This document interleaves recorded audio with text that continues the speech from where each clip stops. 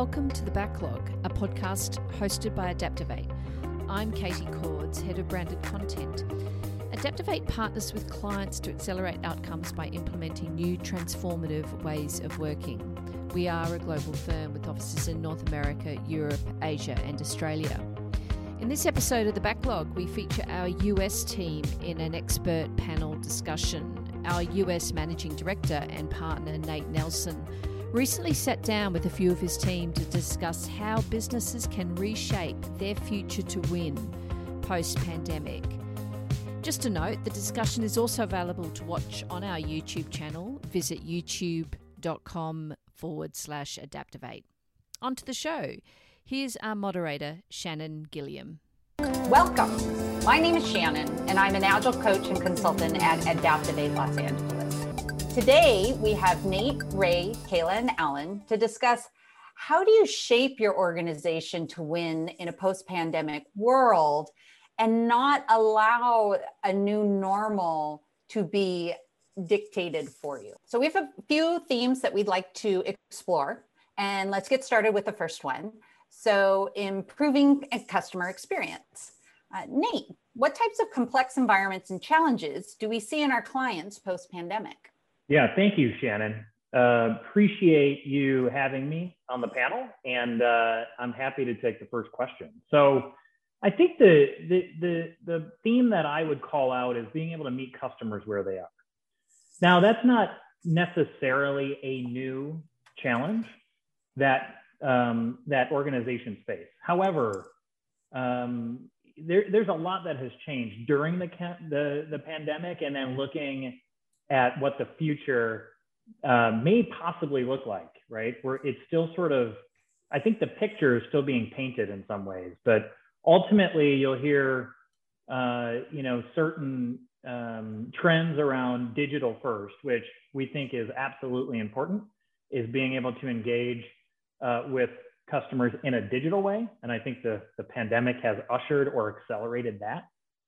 But also looking at how to engage better even in a physical way. I think the expectation really is around being able to meet customers where they are. And in order to do that, you have to be able to adapt quickly, not just during a pandemic, but then also, again, as the picture is being painted on what the new world looks like. That's a great answer, Nate. Kayla, do you have any thoughts around Nate's response or some ideas of your own about what it might be to meet customers where they're at? Yeah, two things come to mind. First, sort of amplifying what Nate just mentioned. Now that customers have seen businesses, organizations, nonprofits be required to pivot really quickly in the face of this wild time we've lived in, they know that companies can, and they're going to expect that. And they're going to expect companies and organizations to adjust much faster and be able to give them what they want, give the people what they need. When in the past, maybe they would have expected, customers would have been okay with slower speed to market. It's not going to be okay anymore. And then I think the other thing around improving customer experience is so much of the change that happened was driven by discrete observation of human behavior. And I think more and more companies and organizations are going to need to bring in design thinking, human-centered design, and really observe how the customers are using their products, services, and offerings rather than how they think they're using them, and use that data in an empirical way to make decisions quickly. And I think it's not a challenge so much as an opportunity for our clients and future clients. Great. Ray, how about you? What have you seen?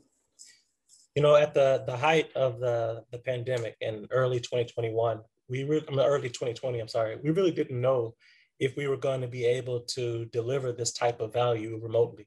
And customers didn't know that either. It was a big test and learn. So as we started to change the way that we work and the way that we connect with people, start to see that, you know what, you actually can build rapport and build teamwork and build leadership via a remote connection. So our clients started to see that right away. And instead of pulling back from us, the way that we saw a lot of changes early pandemic. We're like, this seems to be working. So we were actually accelerating and growing throughout that time. So it's a real testament to new ways of working and integrating with one another and being flexible. As Nate mentioned, meeting people where they are. And right now, we're meeting people at home. And how do you feel like organizations can provide great customer experience and interactions? Like, what are the tools and tips and techniques that you'd use to make a virtual engagement as meaningful as an in-person engagement? One of the things on a human scale is to invite people into your environment. And we try to make it kind of cozy. And you can see from our backgrounds here, we're demonstrating something that's a bit cozy, that makes people feel a little bit more warm and fuzzy of the person that they're talking to.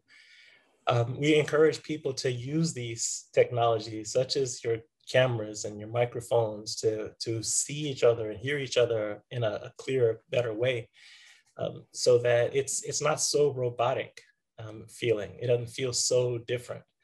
And of course, the other tools that we have with group whiteboarding and virtual whiteboarding, plus being able to go into a virtual space. So anything that we can do to replicate those environments that we used to enjoy, bringing that into this current environment makes it a whole lot more palatable for people. Even just making that space for it's okay if your dog walks in, if your child walks in, if there's someone mowing a yard in the background, it's okay. It's life that we deal with, and we're still here to do a job and to make some value. So we become more compassionate about one another's experiences that we go through on a day-to-day basis. Found that to be really impactful. One thing, I probably want to add to that, Ray. You bring up a really good point along with others. So Shannon, if you don't mind, probably add a couple of points there. Yeah.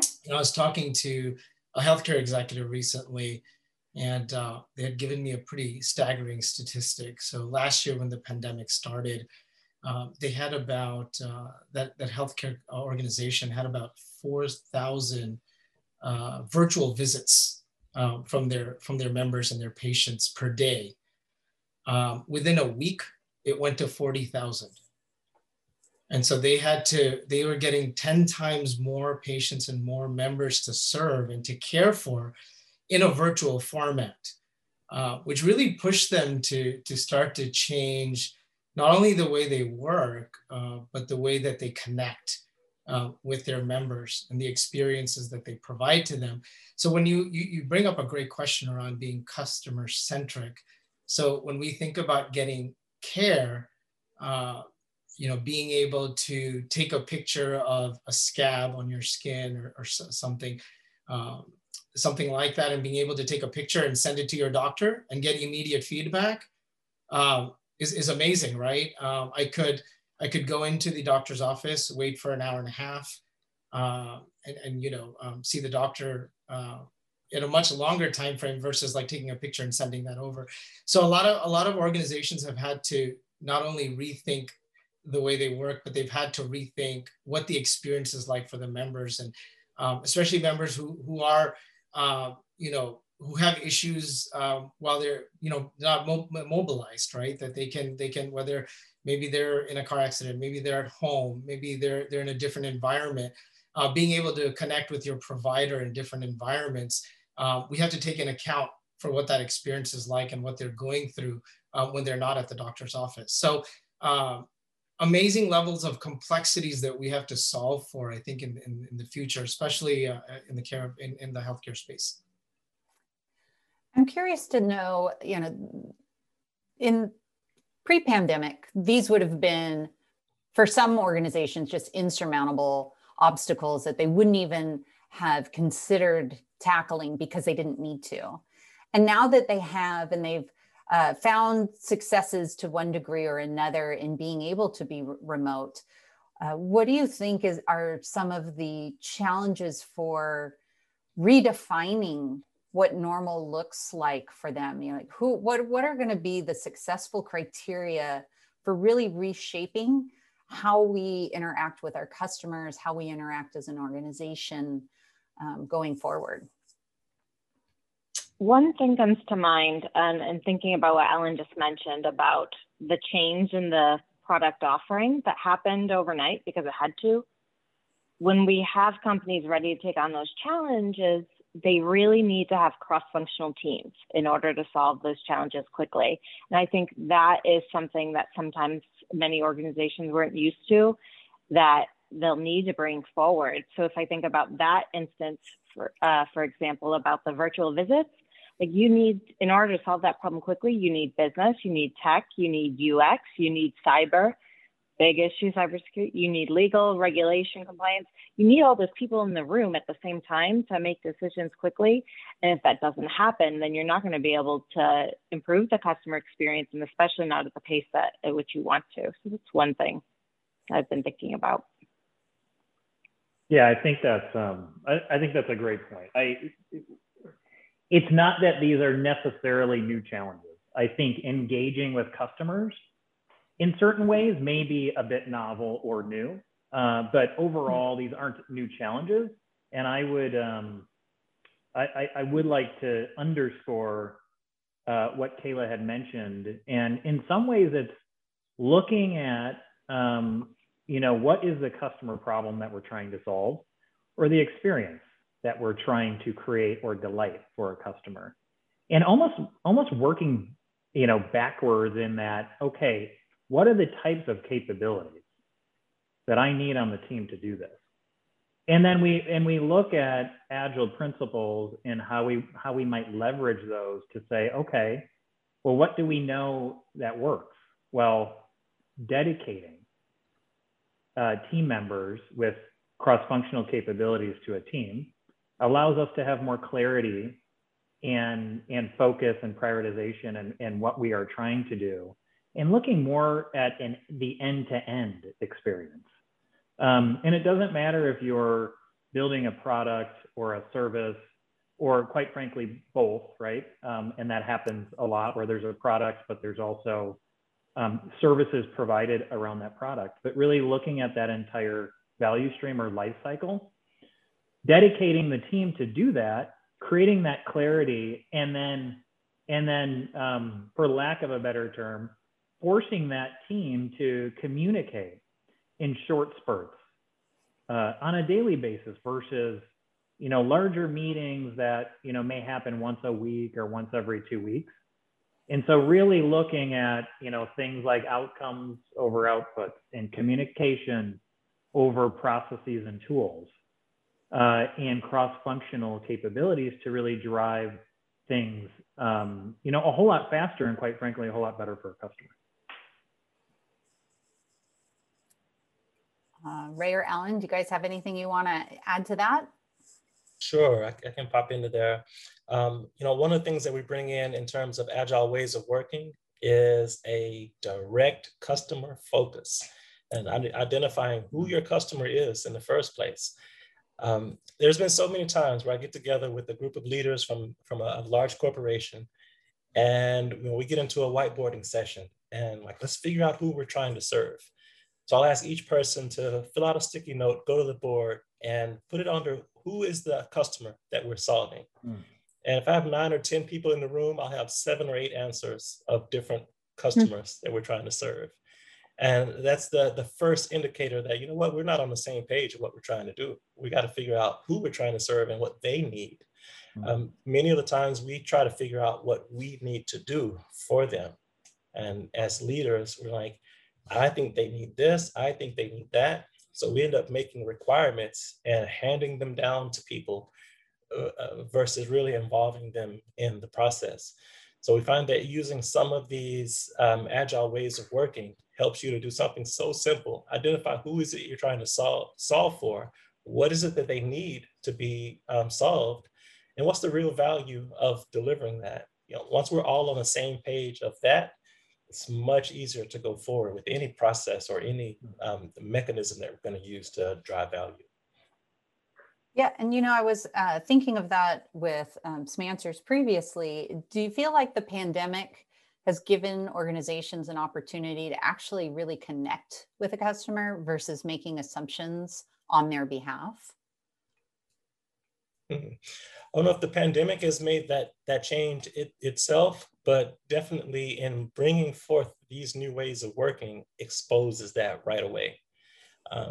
These are challenges that happen in every organization. They may not even realize that they're happening. There's nothing wrong with saying, I know what needs to be done, and I can tell everybody what needs to be done. But it's so much better to say, well, I know who we're trying to serve, and I know what challenges they have. Now, team, how might we solve those challenges together? That's a completely different mindset of just give me the requirements and I'll go do it. To now let's work together to try to figure that out. And whether we're doing that at home via Zoom or if we're all in a room together, it shouldn't matter quite as much. But I think this pandemic has given us the opportunity to focus deeply into this screen or this virtual environment, and start to figure that out together. It makes me think about how the pandemic maybe has shaped each individual's humanity and their own sense of empathy, because we've gone through this collective challenge together. And working at home, they're able to understand a little bit more about maybe the day-to-day experience of their customers, because they maybe lived in their shoes more and they didn't have some of the options that they might not otherwise have. So it makes me think that we're going to see less of that command and control and more of this inviting the customer in to solve the problem collaboratively and with vulnerability and courage, because leaders realized that there was a need and a moment to role model vulnerability and courage and risk-taking throughout the pandemic. So that's my hope for organizations and society, is that organically we'll have even less of that. And then you could, employ some agile ways of working, new ways of working by design to accelerate the embrace of that culture and those mindsets.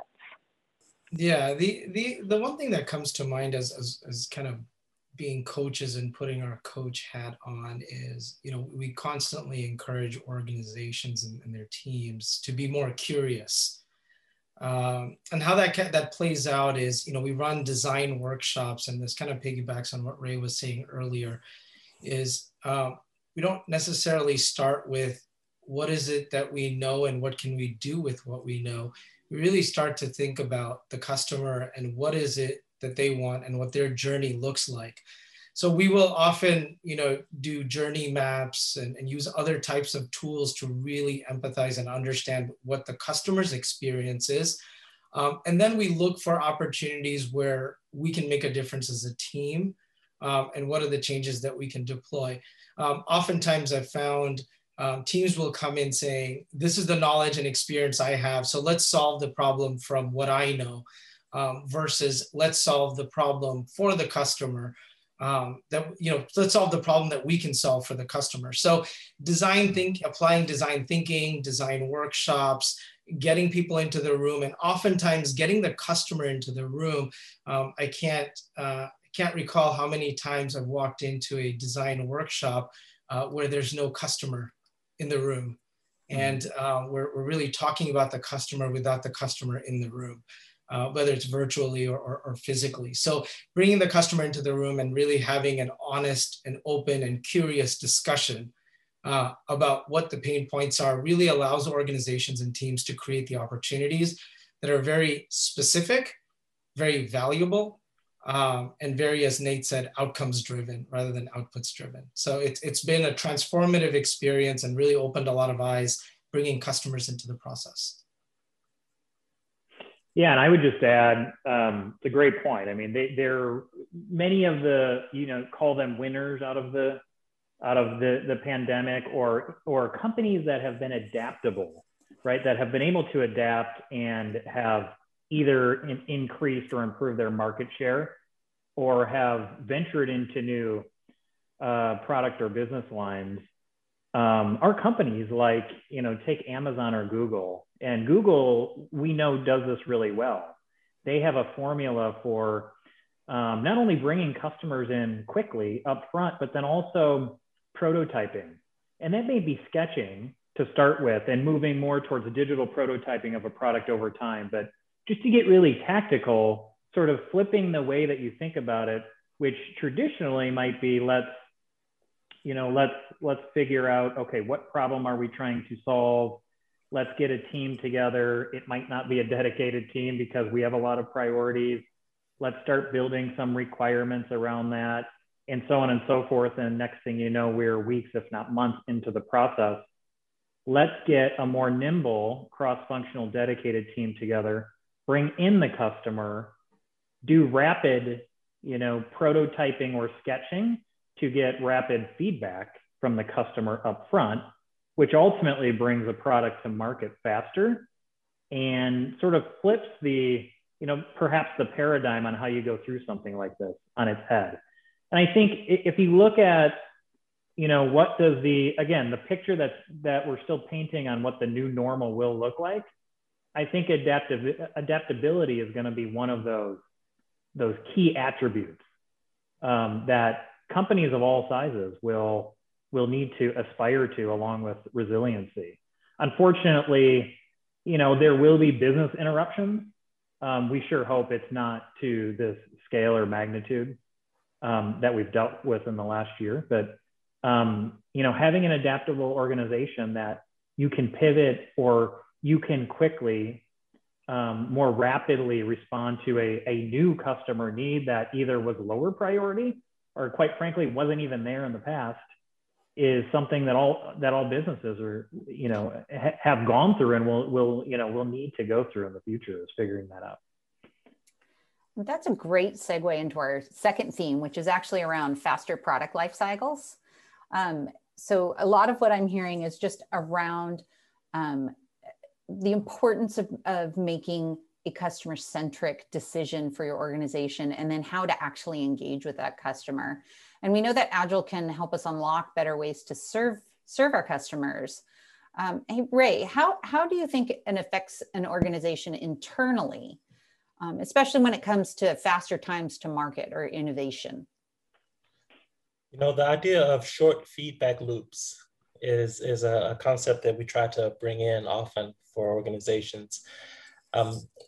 People have a tendency to say, well, if we just had more time, we could probably build more or do more, and then we'd have more to show.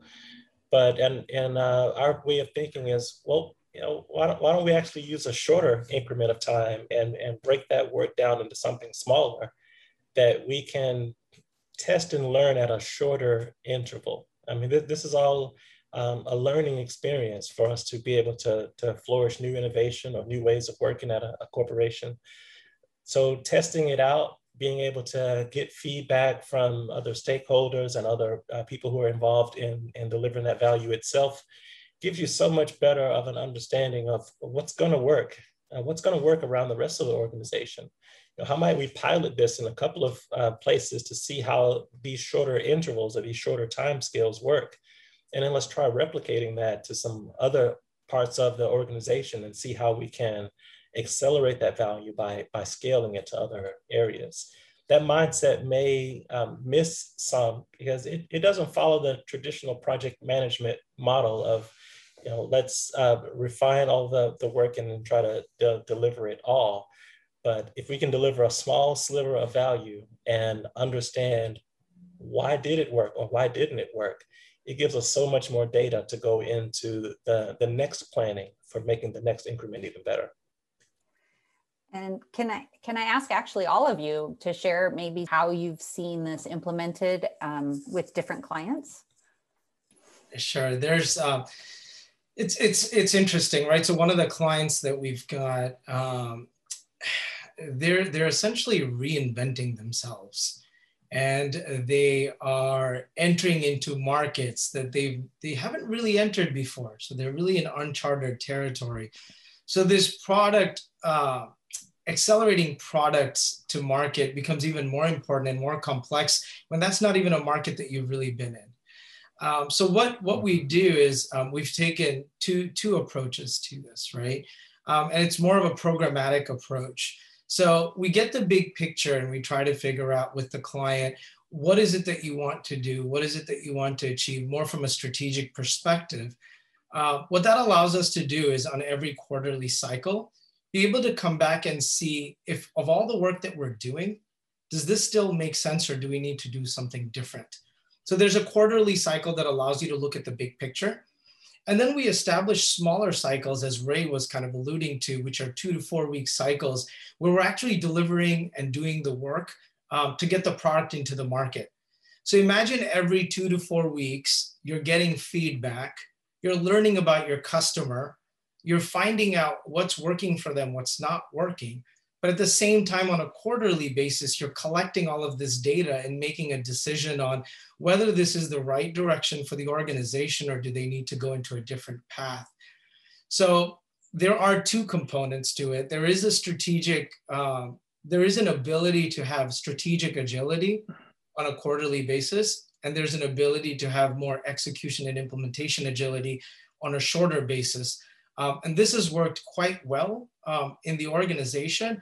And again, it's a test and learn opportunity, both at the senior executive level as well as the team level.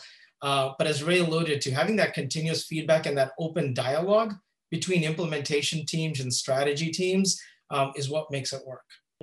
We have a financial services client, global Fortune 100 client. And when we're looking at how do we restructure or how do we help coach and design and partner on new ways of working, there is generally a light bulb moment that happens. And it's really around mindset shift. And we are able to achieve that in a few different ways, but ultimately when the leadership and the teams start to realize really sort of the incremental nature in the feedback loop, techniques that we use that, to Alan's point, maybe, a week or a 2 week feedback loop if we look at, what we call sprints and agile.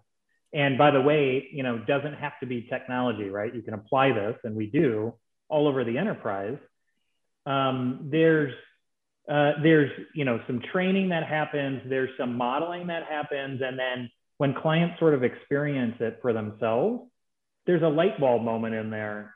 A lot of times where we see sort of this look or this expression on their face in terms of being able to incrementally deliver something that we can get feedback on in a couple of weeks, which at a large, Fortune 100 financial services company that often, this may take weeks, if not months, to be able to test something. This is a huge shift, right? It's a transformative shift in how they work. So then think about how do you do that across, multiple teams and multiple products and services. That's going to greatly accelerate, your speed to market and then also delight the customer. So just an example, you can, apply this to certainly outside of technology, which is what we do, but, virtually every industry as well, right? Yeah. And that makes me think about not just external customers and clients, but many times in a large organization, you have internal clients. And when people are working together to be able to solve problems in a cross-functional way and to do that with the mindset of progress over perfection, and to do that with less reliance on documentation and more focus on the conversation and actually making change, then you're able to deliver much faster. And I'm thinking of a different global 100, Fortune 100 financial services firm. And I worked with two different teams, one that was large and cross-functional, or not cross-functional and not dedicated, not focused, and one that was small, nimble, cross-functional, speaking every day. And they basically were developing a prototype of the same regulatory document. So again, like Nate said, not limited to text. You can do, agile with compliance and regulatory and those types of environments. They were able to address the problem and put something out to customers and get customer feedback within 3 weeks, whereas the other one, it was over 3 months. Yeah, that reminds me of one of the big tenets of Agile is around communication. And one of the things that I've seen with Agile is while you are having an opportunity to speak more frequently, you're getting into that habit and you're developing better communication skills and habits. And organizations that are reluctant to get together more frequently, like using stand-ups or using some of the other ceremonies that Agile provides in order to have these moments. You know, how are traditional organizations or organizations that want to continue on with the way they worked with a weekly status meeting or, you know, really limited communications, how are they going to be falling behind organizations that have embraced and now understand how important those small bits of communication are?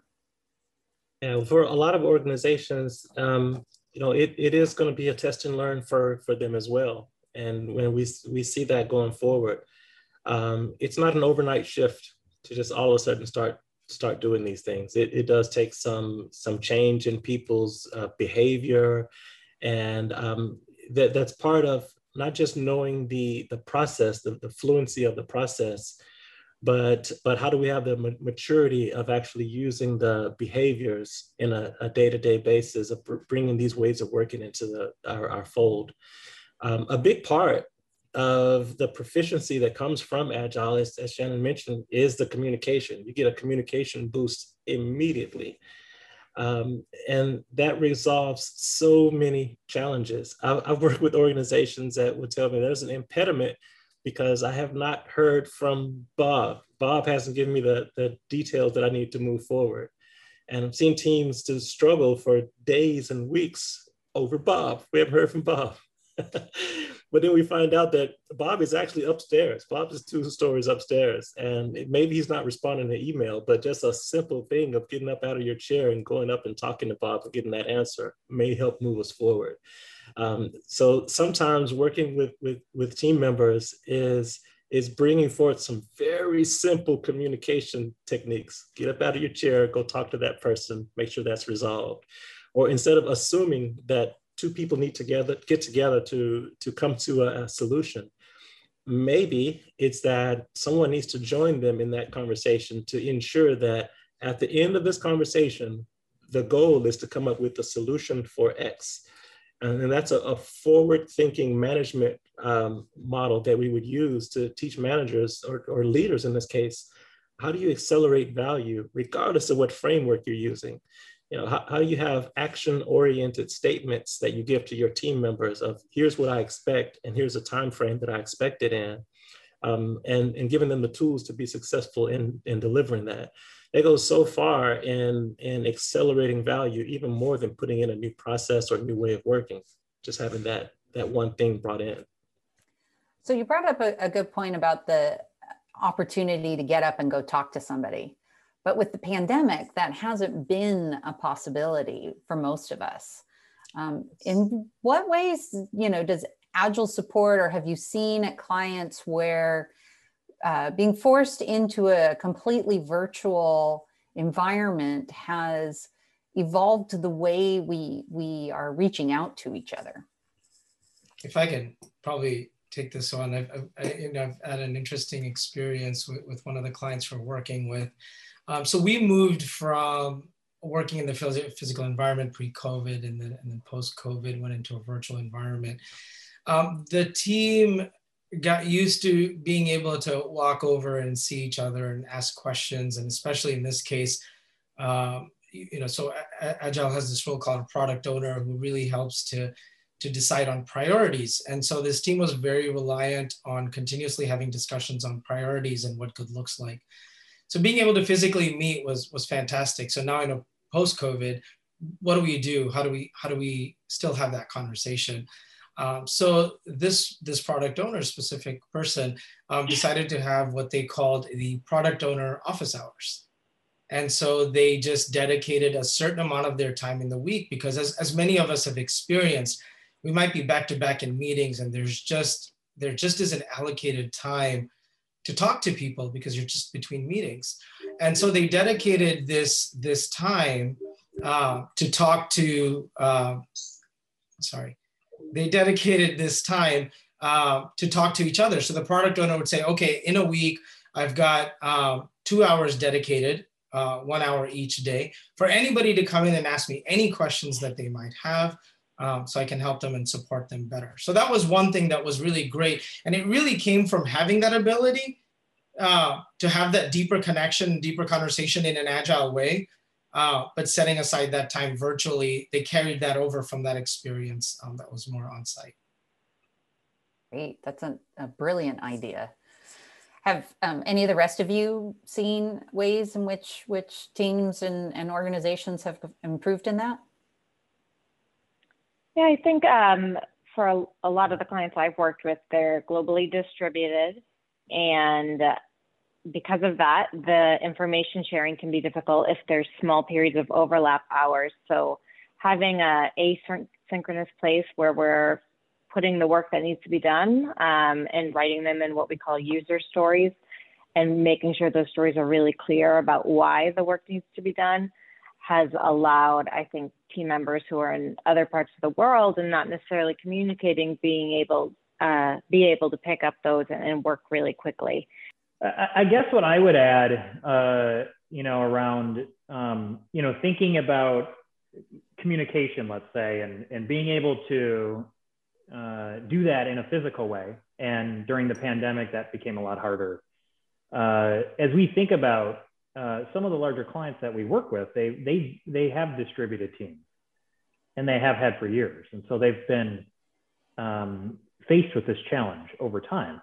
And I think, one thing that has come out of the last year is all of the different collaboration tools that we have available. And in some ways that may seem overwhelming, but figuring out the right technology to be able to improve collaboration has been extremely important. And as we've virtualized in a lot of ways over the last year with our clients, we've been figuring out how to leverage that even more. And that has been, very important. So there's certainly a technology piece of that, but then I think it also goes back to the mindset shift. And as we think about, I should say, how do we create more opportunities to communicate and collaborate? And let's leverage agile principles to do that, perhaps through stand-ups. And as we think about, feedback loops and things like that, all of that is, there are lightweight techniques or processes around that, but it's also a mindset shift as well. And so it has been challenging to figure this out, but in a lot of ways, companies have been grappling with this for quite some time. And now we're at a point where technology is not a laggard in this. Now it's more about mindset shift, I think, and then to some extent, processes or maybe even culture, if you will, in terms of how the organization works. Yeah, the idea with Agile about having co-located teams, which was an original part of the Agile Manifesto, and that was really, I think, driven for a long time. And the pandemic really showed that you can succeed without it. And I know that the struggle with having co-located teams has been a driver toward our third theme here, which is around retaining and recruiting top talent. If you must have a co-located team, you either have to find talent that's willing to move, or you have a much smaller pool of applicants and opportunities to really hire the best. Going forward, post-pandemic, what do you think that's going to require in order to recruit and retain that top talent, as the pandemic has proved that people can pretty much work from anywhere? Yeah, I'm glad you asked that, Shannon. I think about, as we look at the new normal, not only are we looking at how to better serve our customers, but also how to serve our employees. So employee experience is just as important, and in some ways maybe more important than the customer experience. There has been let's say a war for talent even prior to the pandemic. And employees are looking to work at an organization where they feel like they are attached or inspired by a purpose.